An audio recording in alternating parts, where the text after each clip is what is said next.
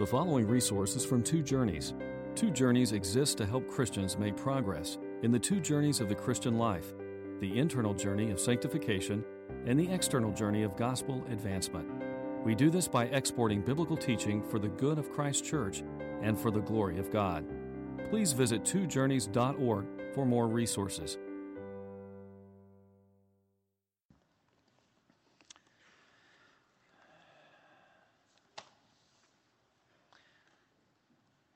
Paul, as he was evaluating his preaching ministry in Corinth, said these remarkable words, 1 Corinthians chapter 2, verse 3. He said, "I was with you in weakness and fear and much trembling."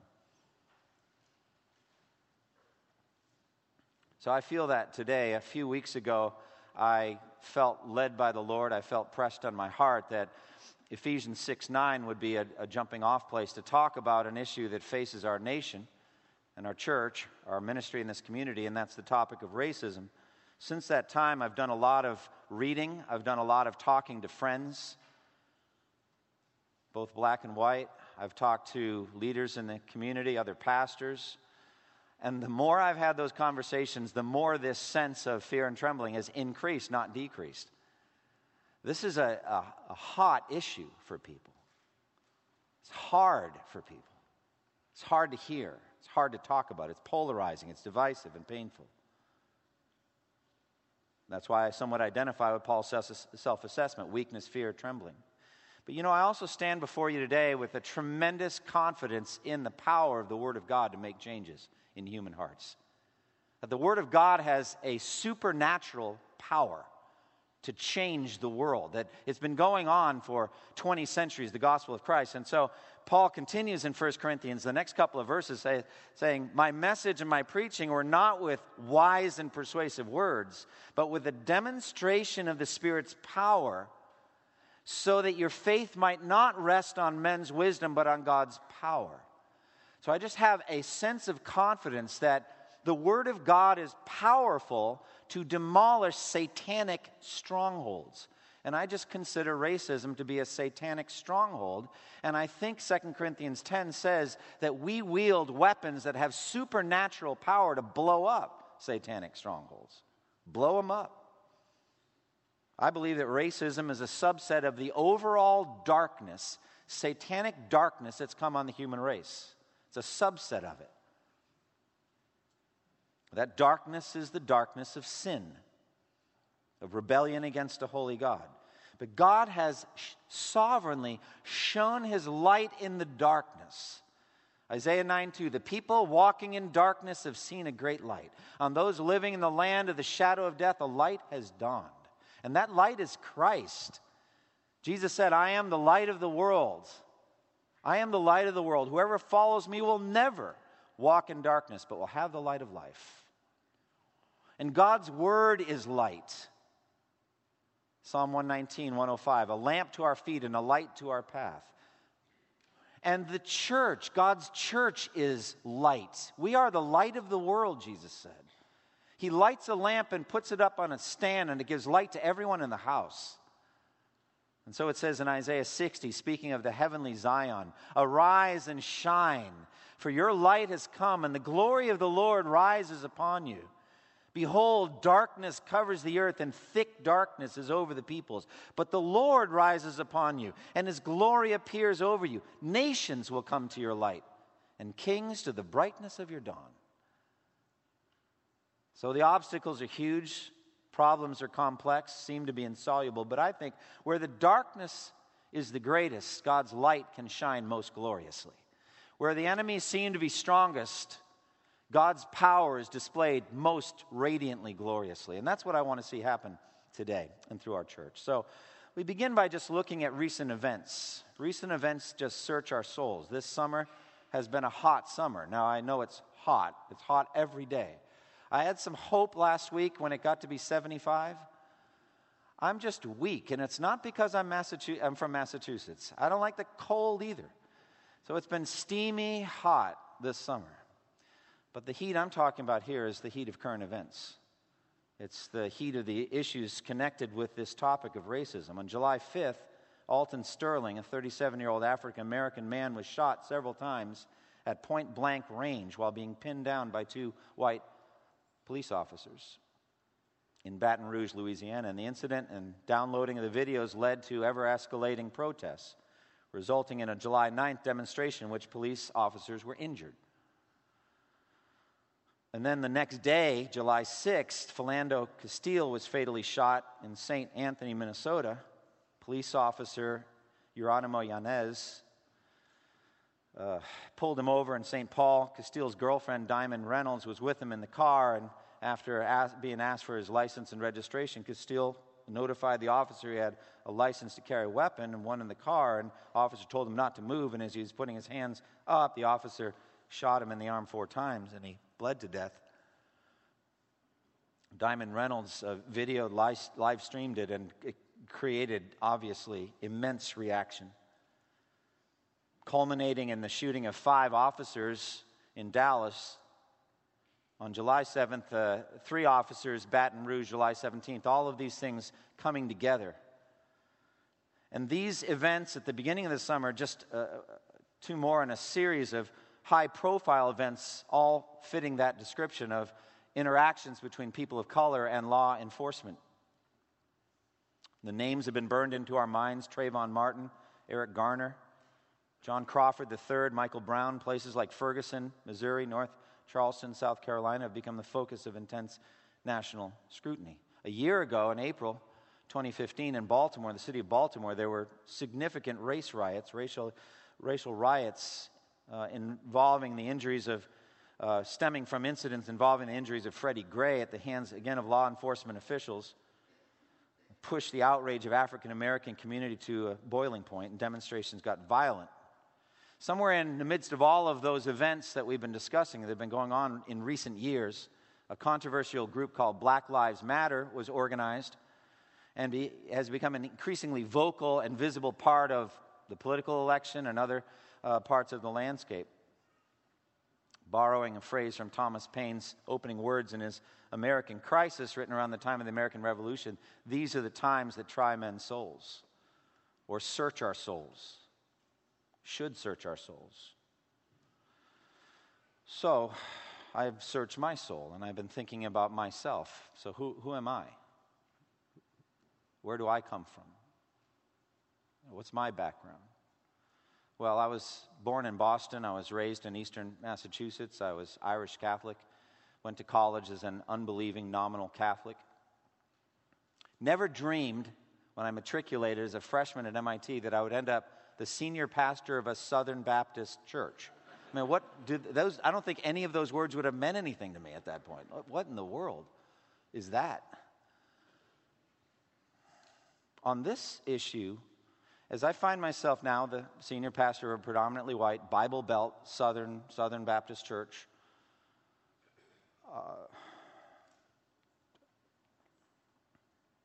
pastor in the Southern Baptist Convention, which I learned after I became a Southern Baptist, that it was started in 1845 when slaveholding missionaries wanted to take their slaves with them on the mission field, and the Northern Baptists refused, and so they broke off and started the denomination of which this church is a member. I was surprised to find that out. But it's just history, 1845, the same year this church was established.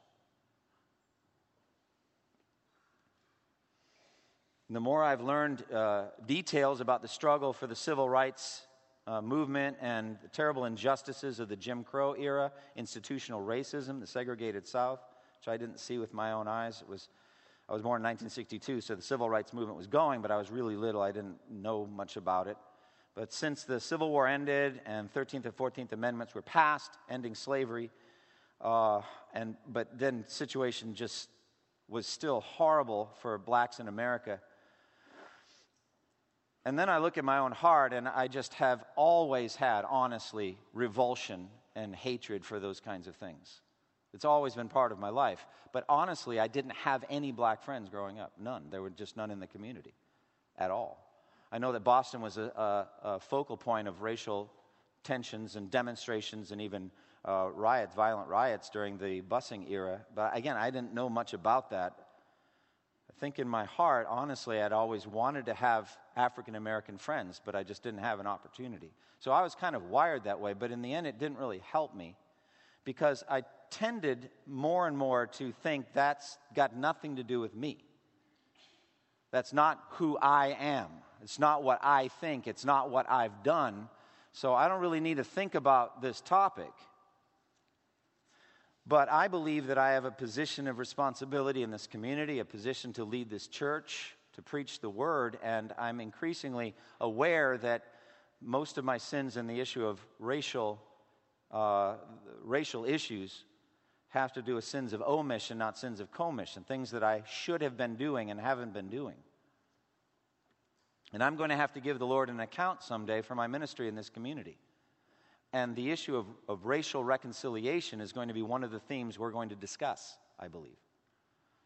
And I want to be faithful. Back in May, I attended the stakeholders meeting of the Gospel Coalition. Every other year we have a conference, a big conference, and then the alternate years just the Gospel Coalition gets together. And we're a group of mostly pastors, but also evangelical leaders from different denominational backgrounds. And we had the privilege of listening to Dr. Micah Edmondson talk about this theme. This title was assigned to him, Is Black Lives Matter, that group, the new civil rights movement? Well, that talk just blew me away. I didn't know that much about BLM. I learned a lot from him about it. He did a great job of just tracing out very carefully the differences between BLM and the civil rights movement led by Dr. Martin Luther King Jr. and others. Significant differences. For example, the civil rights movement was originated in the black church and was steeped with biblical themes and a desire for reconciliation, genuine reconciliation between blacks and whites, a genuine unleashing of biblical truths by Dr. King and others. Many of the leaders were pastors, etc. They used nonviolence that many said got from Gandhi, but Gandhi said he got it from Jesus, so let's just give the glory to Jesus. Of loving your enemies, turning the other cheek, winning people's affections by that kind of behavior, and that was the strategy. BLM is different in many ways. I think perhaps most significantly by their embracing of the gay rights agenda and linking those two together in ways that evangelical Christians find repugnant, especially black leaders who are active in the civil rights movement just find utterly repugnant, don't agree at all that it's the same. Also, some embracing of socialism, socialistic themes by BLM, and seemed countenancing violence and other things. There's a significant difference, but none of that was what really moved me. What really moved me was at the end, he said, do you understand why BLM has been raised up? Why it's because the evangelical church has stayed on the sidelines on this issue. There has been no coherent, well thought out, vigorous evangelical answer to these social issues. That's why. He said, we, the church, can do better than Black Lives Matter. We must do better than that. We must step up and speak the truth about these things so that that movement becomes, by contrast, pathetic and obsolete because these issues are so, in such a healthy, beautiful way, being addressed by the church. So his words burned in my heart. I was moved. I was moved to tears. So 3 weeks ago, I was going to a place to study and write my next sermon, which I thought that morning my next sermon was going to be on spiritual warfare. God willing, that'll be next week. But instead, I ran into a friend of mine, African-American man named Eddie White, who went through our internship a number of years ago. Eddie was a layman in his church and just felt a leading to become a vocational pastor. He wanted to become a pastor. Found out about our internship, did some research on the website, was kind of uploaded all those things. That same day, saw Matthew Hodges driving the van with a First Baptist Church thing on the side. He's like, whoa, a sign from God. He followed him to Liberty Street, got out, had a conversation, went through our internship, eventually left his job, went to Southeastern Seminary, and is now a pastor. Big fork in his road, and we were privileged of being able to walk with him. Saw me right away, recognized me, we hugged, and I stood there in the parking lot and talked to him for 50 minutes on my study day. But I didn't realize that the Lord had different plans for me. and then a whole different sermon. So we got talking about these themes. He said, Pastor, you need to come with me to the Greensboro Civil Rights Museum. I said, when do you want to do it? He said, how about this week? So we went that Thursday. It's the kind of thing that changes your life. He took me first on a tour of NCA&T, traditionally black college there. We parked, and then I was walking by a statue with 4 guys on it. No, weren't walking by that statue. We came back and said, these are the Greensboro 4. I didn't know anything about the Greensboro 4. Many of you do, many of you don't. But there's this big statue of 4 men standing side by side. The Greensboro 4 were students at NCA&T during the Civil Rights era. Back then, by law, public institutions were segregated. The lying slogan at the time was separate but equal. Well, they were separate. The separate part was vigorously enforced, but the equal, not at all. Separate schools, separate motels, separate restrooms, separate water fountains, separate swimming pools, separate places on public transportation. John Piper said in his book Bloodlines, he said, how could you communicate more clearly the lie that being black was like a disease? Well, there was a Woolworths in Greensboro. For you younger people, Woolworths was that generation's version of Walmart. I remember Woolworths. I actually walked into a Woolworths once. But there was a Woolworths there, and they had a lunch counter, and the lunch counter had a place where you could sit and eat. But it was open to whites only. Blacks could order food there, but they had to take it out. So these 4 students, thinking of just a way to agitate and to effect change, said, why don't we go to the lunch counter and sit down and order something and not leave till they serve us? So that's what they did. 4 students, David Richmond, Franklin McCain, Ezell Blair Jr., and Joseph McNeil did that on February 1st, 1960. At 4:30 p.m., walked in the Woolworths, went right. They couldn't sit side by side, but they found seats, sat down, and ordered coffee. They were obviously immediately refused and urged to leave fervently, but they didn't leave. They stayed there until the store closed that night. The next day, more NCA&T students joined in this, and it started to grow. 20 more students recruited from other campuses joined in. White customers heckled them while they peacefully studied to keep busy, just reading books.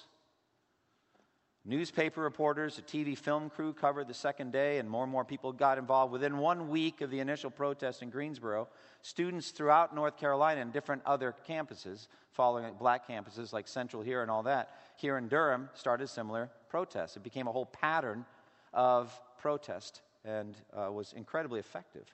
The original Woolworths in Greensboro, where those demonstrations were happening, however, was losing money hand over fist, to the tune of $1.6 million during those weeks. So the store manager, Clarence Harris, quietly asked 3 black employees to change out of their work clothes and order a meal at the counter, and it was done. The segregation of that lunch counter was finished. So we're standing there on the campus. He told me this story, etc. I didn't know anything about it. We went from there to the Greensboro Civil Rights Museum, which is at the place, it's at the Woolworths, where the Woolworths was, but it's not a museum. And we went in, and it was just extremely moving for me to walk through that place, to see the photos up on the wall, to be reminded of what things were like. It's recent history, friends. Recent history. And it's difficult to look at those pictures, pictures of violence, the Birmingham police turning a water cannon on peaceful protesters, freedom riding buses being firebombed, lynchings.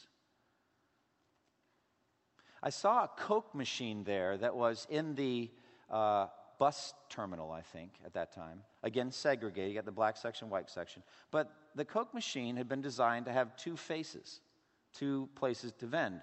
So with the wall separating, but you had the white side and the black side. The white side was 5 cents a Coke, black side 10 cents. The woman who was giving us the tour said, I was down in the Coke Museum down in Atlanta. They didn't have one of these machines down there, one of those historical machines. Didn't show it. But it's there in the Civil Rights Museum. Clear, evidence of separate but unequal. Unequal price.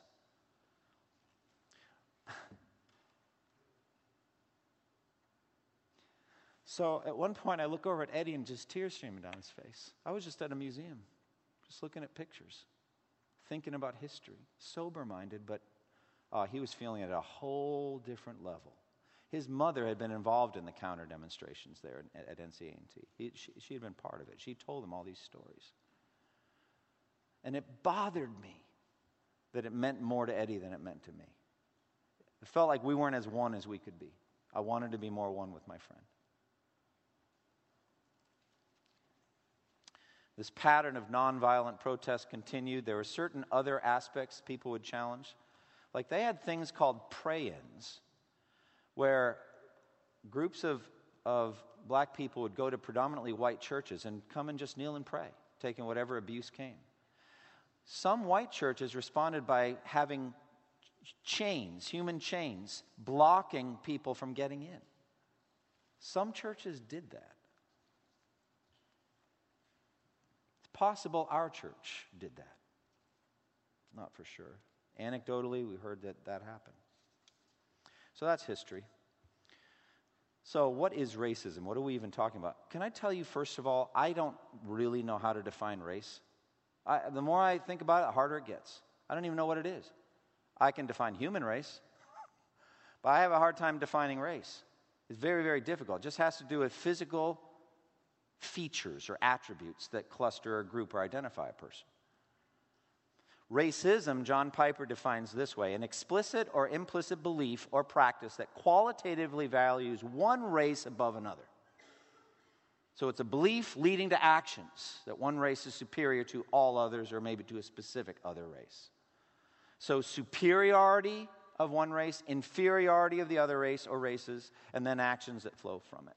I think it has to do with a bias, a slant, a perspective that always goes in one direction, coupled with denigration and even hostility toward others. That's what I think of when I think of racism. I was at a basketball game my son was playing in a week ago.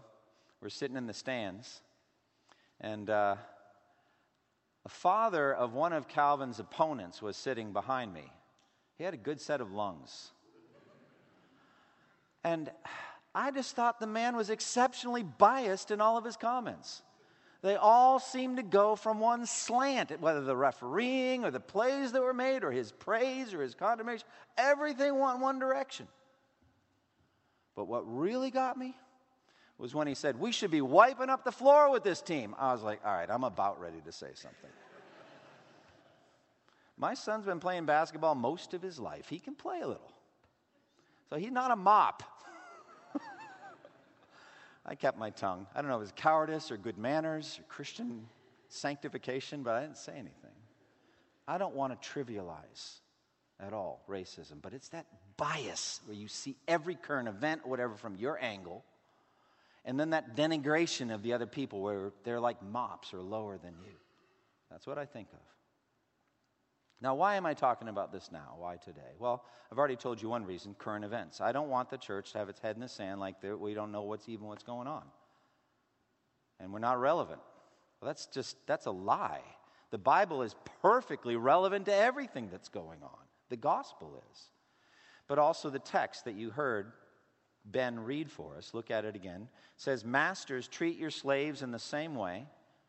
Same way as what? Well, the same way that I encourage the slaves to have in mind the invisible Jesus every moment that they serve, and they do their service as unto him. Masters, I want you to be aware of the invisible Jesus all the time in how you treat your slaves. Do not threaten them. Talked about that at length last time, not going back into that, since you know that he who is both their master and yours is in heaven. Now here's the phrase: and there is no favoritism with him. No partiality, some translations give us. He's no respecter of persons.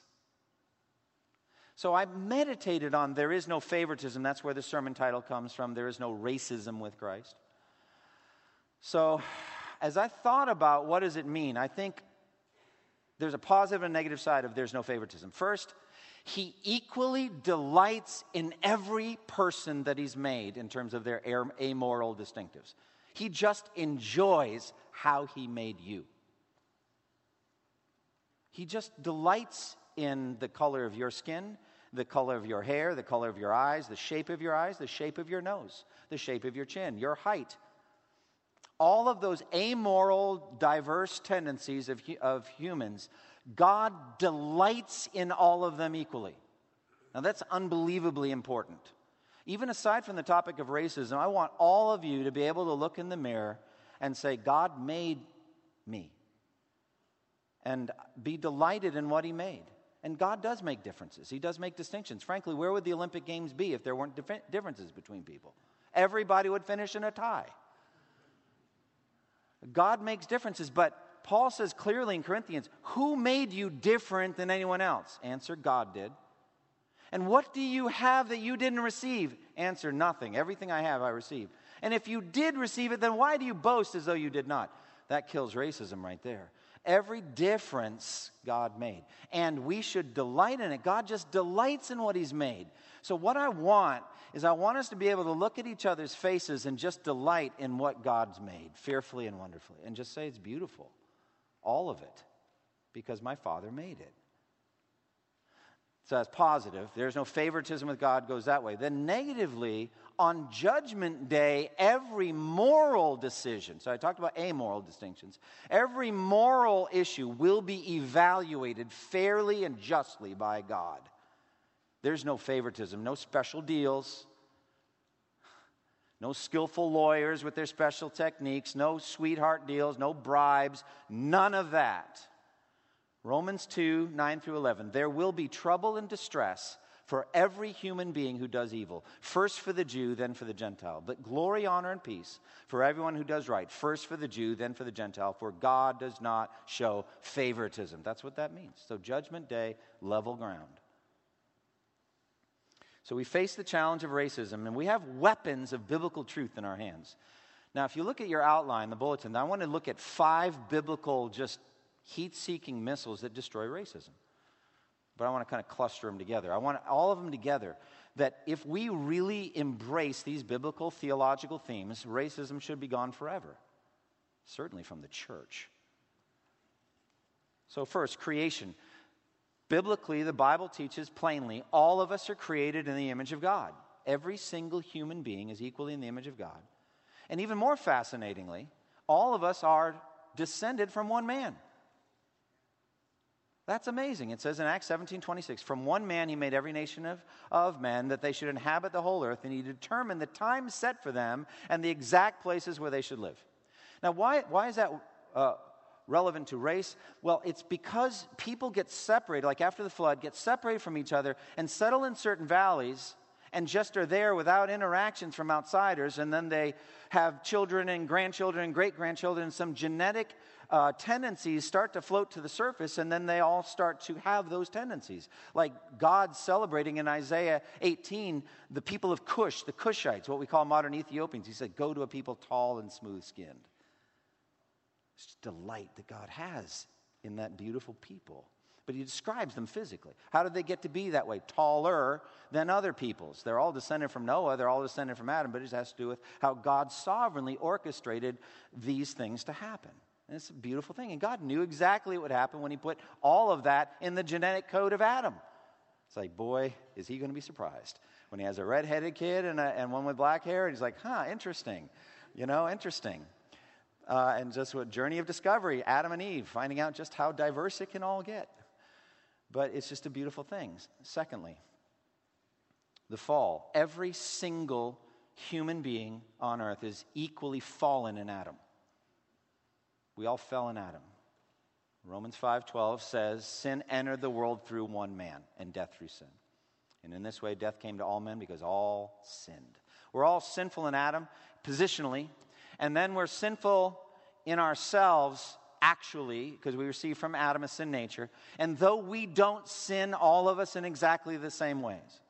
So no, I don't sin exactly the same way as other people, but all of us are equally in need of Jesus the Savior. All of us. And so Paul is very clear about this in Romans 3. What shall we conclude then? Are we any better? Romans 3:9? Not at all. So there he's talking Jew, Gentile. Are we any better? Are they any better? We're all in the same place. For he says, not at all. We have already made the charge that Jews and Gentiles, or whites and blacks, whatever, or either or you want to put in, are equally under sin. As it is written, there is no one righteous, not even one, no one who understands, no one who seeks God. All have turned aside. They together become worthless. There's no one who does good, not even one. That's all of us. There's a unity in sin here, shameful unity, a unity in shame. And you could say, well, I don't do this. Yeah, but James 2:10 says, whoever keeps the whole law and stumbles at one point of it, guilty of breaking all of it. And then there's that multi-generational aspect. In Matthew 23, Jesus said, woe to you scribes and Pharisees, you hypocrites. You decorate you build tombs for the prophets and decorate the graves of the righteous. And you say, if we had lived in the days of our forefathers, we would not have taken part with them in shedding the blood of the prophets. Now listen to the next thing Jesus says. And so you testify against yourselves that you are the descendants of those who murdered the prophets. Fill up then the measure of the sins of your forefathers. Now friends, each person stands or falls on his or her own actions. We're not responsible for the sins of our fathers, grandfathers, and great-grandfathers. But there's something going on in what Jesus said there. And so for me to disavow guilt, say I wouldn't have done it, that's not who I am, it's not helpful. That's not a helpful way. It's true, but not helpful. I didn't commit the same sins as a Klansman who did a lynching, or as some evil people that bombed little girls in Birmingham, or a governor that blocks Brown versus Board of Education. I didn't commit all those same sins, but I'm human like that. Each of those people are. We're all human. And I can't say, look, I know I would never have done any of those things.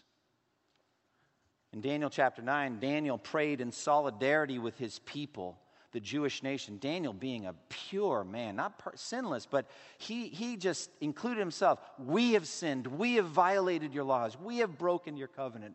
We have disobeyed you. And there's that solidarity. So God gives to each person according to what he has done. That's true. But God calls on us with humility to recognize the same sin nature in me as in anybody else. We all need a Savior. Thirdly, redemption. Thank God there is a Savior. Thank God Jesus came to save us from these sins. And in God's plan, he chose people from every tribe and language and people and nation to be redeemed by the blood of Jesus. Revelation 5:9. You were slain, speaking to Jesus, you were slain, and with your blood you purchased men for God from every tribe and language and people and nation. Revelation 7 pictures them standing around the throne and worshiping God in white robes and saying salvation belongs to our God who sits on the throne. So in that way, Romans 3:22 says there is no difference, for all have sinned and fall short of the glory of God and are justified freely by his grace through the redemption that came by Christ Jesus. God presented him as a propitiation, a blood sacrifice, the one who turns away God's wrath through faith in his blood. We're all saved the same way, thank God. And then fourthly, that brings me immediately to the doctrine of the church. Having been justified, we are then assimilated by the Spirit into one church worldwide. And we have sweet fellowship through the Spirit with people of radically different backgrounds than us. We have become one body in Christ. That's just true. There's not different works God's doing all over the world. One work. And so Galatians 3:27-28 says, all of you who are baptized into Christ Jesus have clothed yourself with Christ. There is neither Jew nor Greek, slave nor free, male nor female, for you're all one in Christ Jesus. And then Colossians 3:11, here there is no Greek or Jew, circumcised or uncircumcised, barbarian, Scythian, slave or free, but Christ is all and is in all. So that unity of the church, that destroys racism. Should. And then finally, best of all, heaven. Where are we going? What's it going to be like when we get there? How beautiful is that? We are going to see people from every tribe and language, people and nation. I already said Revelation 7, 9, and 10. I believe maintaining amoral diversity. Purified, all of us from our sins, but different from one another. I can't imagine some matrix of people all standing the exact same height, face shape, and all that. That's just weird. And I wouldn't know why that was even what happened. In our resurrection bodies, we all look exactly alike. That doesn't make any sense to me. But we'll be pure from all sins. Pride, racism, it'll be gone. And we're going to be together, and the central topic of heaven will not be any of us. It'll be Christ and his achievements. And we're going to be together worshiping. And so Isaiah 60, the picture of the heavenly Zion, gates standing open continually to receive wealth from the nations, pouring in diverse displays of worship to Almighty God. That's what that is, Isaiah 60, verse 11. So these 5 biblical themes have power to destroy racism. Creation, fall, redemption, church, and heaven. Now, my go-to verse on multi-ethnic churches has been, for years, John 17. Jesus' prayer that all of the world who hears the gospel through the words of the apostles, that all of them, Jesus prays, may be one, Father, just as you and I are one. May they be brought to complete unity to let the world know that you sent me and have loved them even as you've loved me. One of the key things, I've said this before, I'll say it again. I believe you should go through John 17, the so-called high priestly prayer of Jesus, and say everything Jesus asked for, he gets. Everything, 100%, because that's just Jesus. He never prays outside the will of the Father, ever. So it's like, oh, gee, I wish Jesus could have the unity he prayed for. He's not. No, he's going to get it. It's going to happen. We are going to be in heaven as one as the Father and the Son are one. Now, what does that mean? It's a mystery, but in the doctrine of the Trinity, we have separate, if we can use that language, persons who have a perfectly one relationship with one another and never, ever disagree about anything, ever. And not only that, but they passionately hold their views with each other. I really, really love Jesus. Well, I really do too. And that's how heaven's going to be like. Well, maybe not exactly like that, but better. But, you know, that sense of passionate oneness around the truth and the works of redemption. And Jesus, but he's thinking about now. May they be in the process of becoming more and more one to let the watching world see a work that only God could do. Don't you yearn to see that in this local church? That we would put the gospel on display by supernatural unity. But the journey ahead of us is going to be hard. It's a journey of hard work, of seeking out areas, pockets of sin, and shining the gospel light. And so a journey of justice and love stands in front of us. There's just serious social issues to address. The evangelical church has traditionally had a blind spot on social action and social justice. There's a long history of this. The fundamentalists tended to withdraw from science and culture and just pull back and just get in their enclaves and just celebrate Jesus crucified and bodily resurrected, the fundamentals, but to not engage the surrounding culture. And this is part of that lack of engagement. Michael Emerson and Christian Smith wrote a book called Divided by Race, Evangelical Religion and the Problem of Race in America. They said this: recall that in the Jim Crow era, most evangelicals, even in the North, did not think it their duty to oppose segregation. Instead, they felt it was enough to treat blacks they knew personally with courtesy and fairness. Period. So my job as a Christian is just be Christian to everyone I know. Just treat them kindly and with respect, and that's it. And not challenge the structural, institutional sins. Not do anything about that. That's a heritage. So what is our goal? Well, this is a slogan I've got, and this is like what's in front of me, a prayer goal on the issue of racism in society and structurally and in institutions. I got this from a quote in Piper's book, Bloodlines. To render race inconsequential for life opportunities. To render race inconsequential for life opportunities. Or irrelevant, let's say. Doesn't matter what your race is, here are the opportunities. That's the goal. Now, I will say that's much more true now than it was 50 years ago. I think clearly progress has been made. And is that encouraging? That Christians, through action, and non-Christians too, but just through common grace, whatever, you can become, the society can become less racist and more openly or overtly just. So that's encouraging to us to try.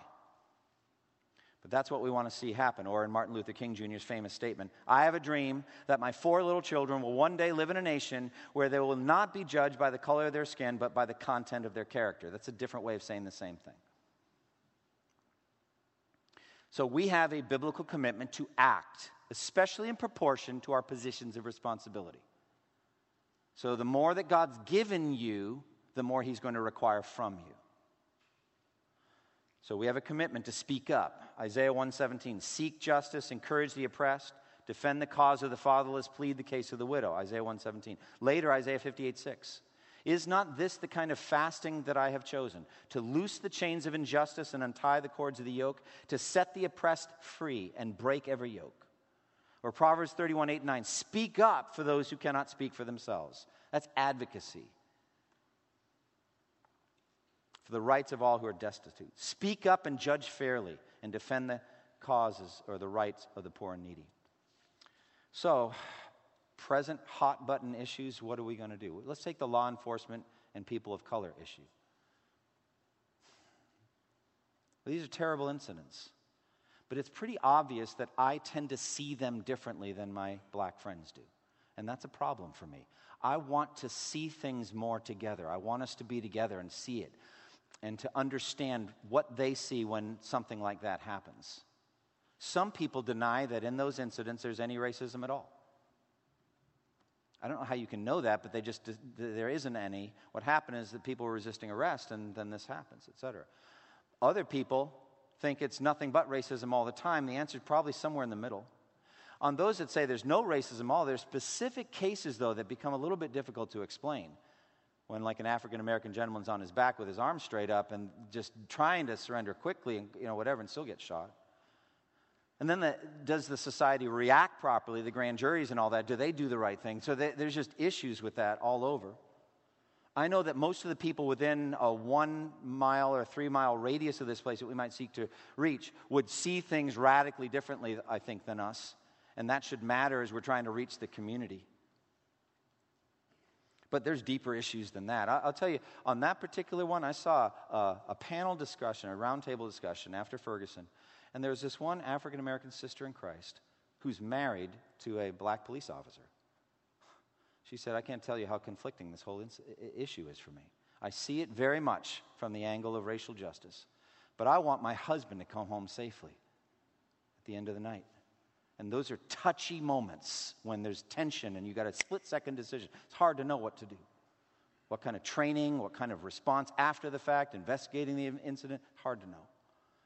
That's what she said, speaking honestly. So, but I know there are deeper issues. There are heartbreaking issues concerning the African-American community, especially young men in the African-American community. Homicide is the #1 cause of death for black men between 15 and 29 years of age, and has been for decades.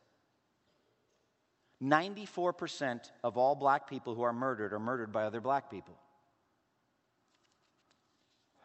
It's heartbreaking. I mean, the more you look at this, it's just shattering. He's like, Lord, what can we do? In the past several decades, the suicide rate among young black men has increased more than 100%. In some cities, black males have a high school dropout rate of more than 50%. I was standing in line at Lowe's yesterday with Calvin. Hope you don't mind my telling. Calvin was turning on flashlights and turning them off, and he was urging me to buy one of them. I'm like, I'm good. High energy, lots of stuff going on. I just wanted to check out and leave. African-American woman standing next to me, she said, that's just the way boys are. I have 3 sons of my own. We got in a conversation. How old are your sons? Her name was Lynn. How old are your sons? Well, praise Jesus. They're 19, 18, and 15. I said, well, Calvin's 15. We got talking. She said, a 19-year-old, man, and he's still a virgin. I remember she said that to me. I mean, we're total strangers. A little awkward. It's awkward. It's like, good for you. Keep it up. But, I mean, just the themes of raising young men and the challenges of doing that and how hard it is. And this is much on her mind as a mother. These themes come together. They're not in a vacuum. They come together in a complex of issues. In 1965, the year after the passage of the Civil Rights Act, 24% of black births in America were to single women. Today the number is 72%. Just the devastation of being raised without a godly father who can give direction to a young man as he grows. Now, as we look at this complex of issues, there tend to be polarized answers. Answer number one, answer number two. Answer number one tends to focus on personal responsibility. Individuals need to take personal responsibility for their education, their morality, their actions. They need to live up to standards of society and not get into the kind of difficulties that cause all these troubles. All right? Focus number two is structural or institutional reform. There has to be significant changes made to society and structures in society, bigger than any individual. And it's going to take massive efforts to make those. Those are two approaches, two different approaches. Social or political conservatives tend to be in the first camp, Republicans. And then social, political liberals, etc., Democrats, for the most part, tend to be the other. And there you've got that divide. What do you do? And African American scholars are divided in the same way. Henry Louis Gates, Jr. of Harvard said the causes of poverty within the black community are both structural and behavioral. It's not one or the other. He said this: not to demand that each member of the black community accept individual responsibility for their behavior, whether that behavior assumes the form of gang violence, sexual activity, you name it, is another way of selling out a beleaguered community. But Elijah Anderson of Yale said, without massive program of reconstruction, inner city residents, especially young black men, will remain mired in hopeless circumstances that they cannot escape.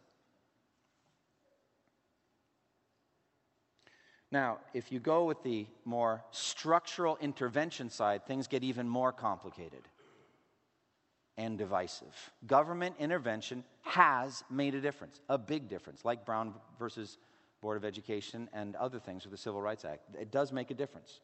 But sometimes structural intervention makes things worse, like things like affirmative action programs are criticized even by black scholars because they establish a preferential treatment for blacks that kind of writes in permanently a gap which is, insulting, frankly, to African Americans at that point. But then how do you level the playing field? So what do? Shelby Steele, an African American scholar, said this: blacks can have no real power without taking responsibility for their own educational and economic development. Whites can have no racial innocence without earning it by eradicating discrimination and helping the disadvantaged to develop. Both sides. I feel harmony with that statement. So for us, we have to look at what God's given us, what positions of influence, what has He given us that we can use to level the playing field in an intelligent way. Now, as I was reading Bloodlines by Piper, he got to, after going back and forth for far more pages than I've burdened you with this morning, he just stopped in the middle of the book. He said, can I tell you I have 7 feelings right now? Well, that's John Piper, by the way. He just has 7 feelings. Most of us have 1 feeling. He has 7. But they were just so thorough and complete, and they lined up, and I just thought it was right. What were his 7 feelings? All right, first, I feel regret for my own sin in this area. Sense of regret. Secondly, I feel sorrow over cycles of despair and depression and hopelessness and brokenness and the ruin of so many human lives. Thirdly, I feel anger at sin on all sides of this equation. No one's escaped. There's no one righteous. There's no one clean on this one. And I feel anger about that sin. Fourth, I feel frustration over untold layers of complexity of trying to actually solve this thing. It's frustrating to me that everything we try to do actually seems to make things worse sometimes. Fifthly, I feel empathy with the truth claims, as I perceive them to be true, on all sides of this debate. I feel drawn by the truth that I read, and it's like, yeah, that's true. Sixth, I feel a great longing to see the gospel unleashed in this issue, and the gospel preached, and individuals saved, and lives transformed. And then finally, seventh, I feel tremendous hope for the future. Not just the eternal future of what's going to happen in heaven, but that even in our society, new things can be thought of that will greatly improve life for everybody involved. All right, so for me, applications, first and foremost, I always seek to preach the gospel. And I actually see a lot of folks that are here that aren't usually here. I'm glad that you're here. Praise God for that. I don't always know why people come to church, but I know this. None of this issue, this racism, is by far the most significant issue of anybody's life. Jesus said, what would it profit a man to gain the whole world and lose his soul? So even if the entire world of opportunity were handed right to you, whether you're black or white, it wouldn't matter. If you weren't a Christian, if you weren't born again, it will do you no good on Judgment Day. And beyond that, all of the biblical truth that I've talked about only gets unleashed in the lives of believers, people who believe these themes. So come to Christ and trust in Him. Embrace the gospel. The gospel has power to change hearts. Secondly, if you're a Christian, just take Psalm 139, verse 23 and 24. Just say, search me, O God, and know my heart. Show me patterns of sin inside me. Now, on racism, it may be issues of deeper kind of hardness in your heart toward individuals that may be there and you didn't know was there. There's some hiddenness that can happen there. Could be some sins of commission, things you've said or done in the past and you should feel shame for, and you feel that and you want forgiveness for it. But it might be like me, mostly sins of omission, that you've shrunk back from getting engaged, frankly. Shrunk back from energetic ministries and out of laziness, selfishness, cowardice, whatever reason. Search me, O God, and show me. Know my heart. Thirdly, seek out genuine friendships with different people different than yourself. When I say seek out, I mean get out of your usual patterns and go be involved in ministries or other things that enables you to make new friends that are different from you. And as you have opportunity, if they are like blacks with whites or whites with blacks, talk about these things. And don't shrink back from talking about it, but lean into the topic of racism like we've tried to do today and say, help me think better about this. I want me and Eddie White, I want us to feel the same about the things that his mother went through that he went. I want to feel the same. I want to be one with my brother. I want to be good friends. That's going to be one of the most important things you can do. Genuine friendships with people who are different and genuine communication.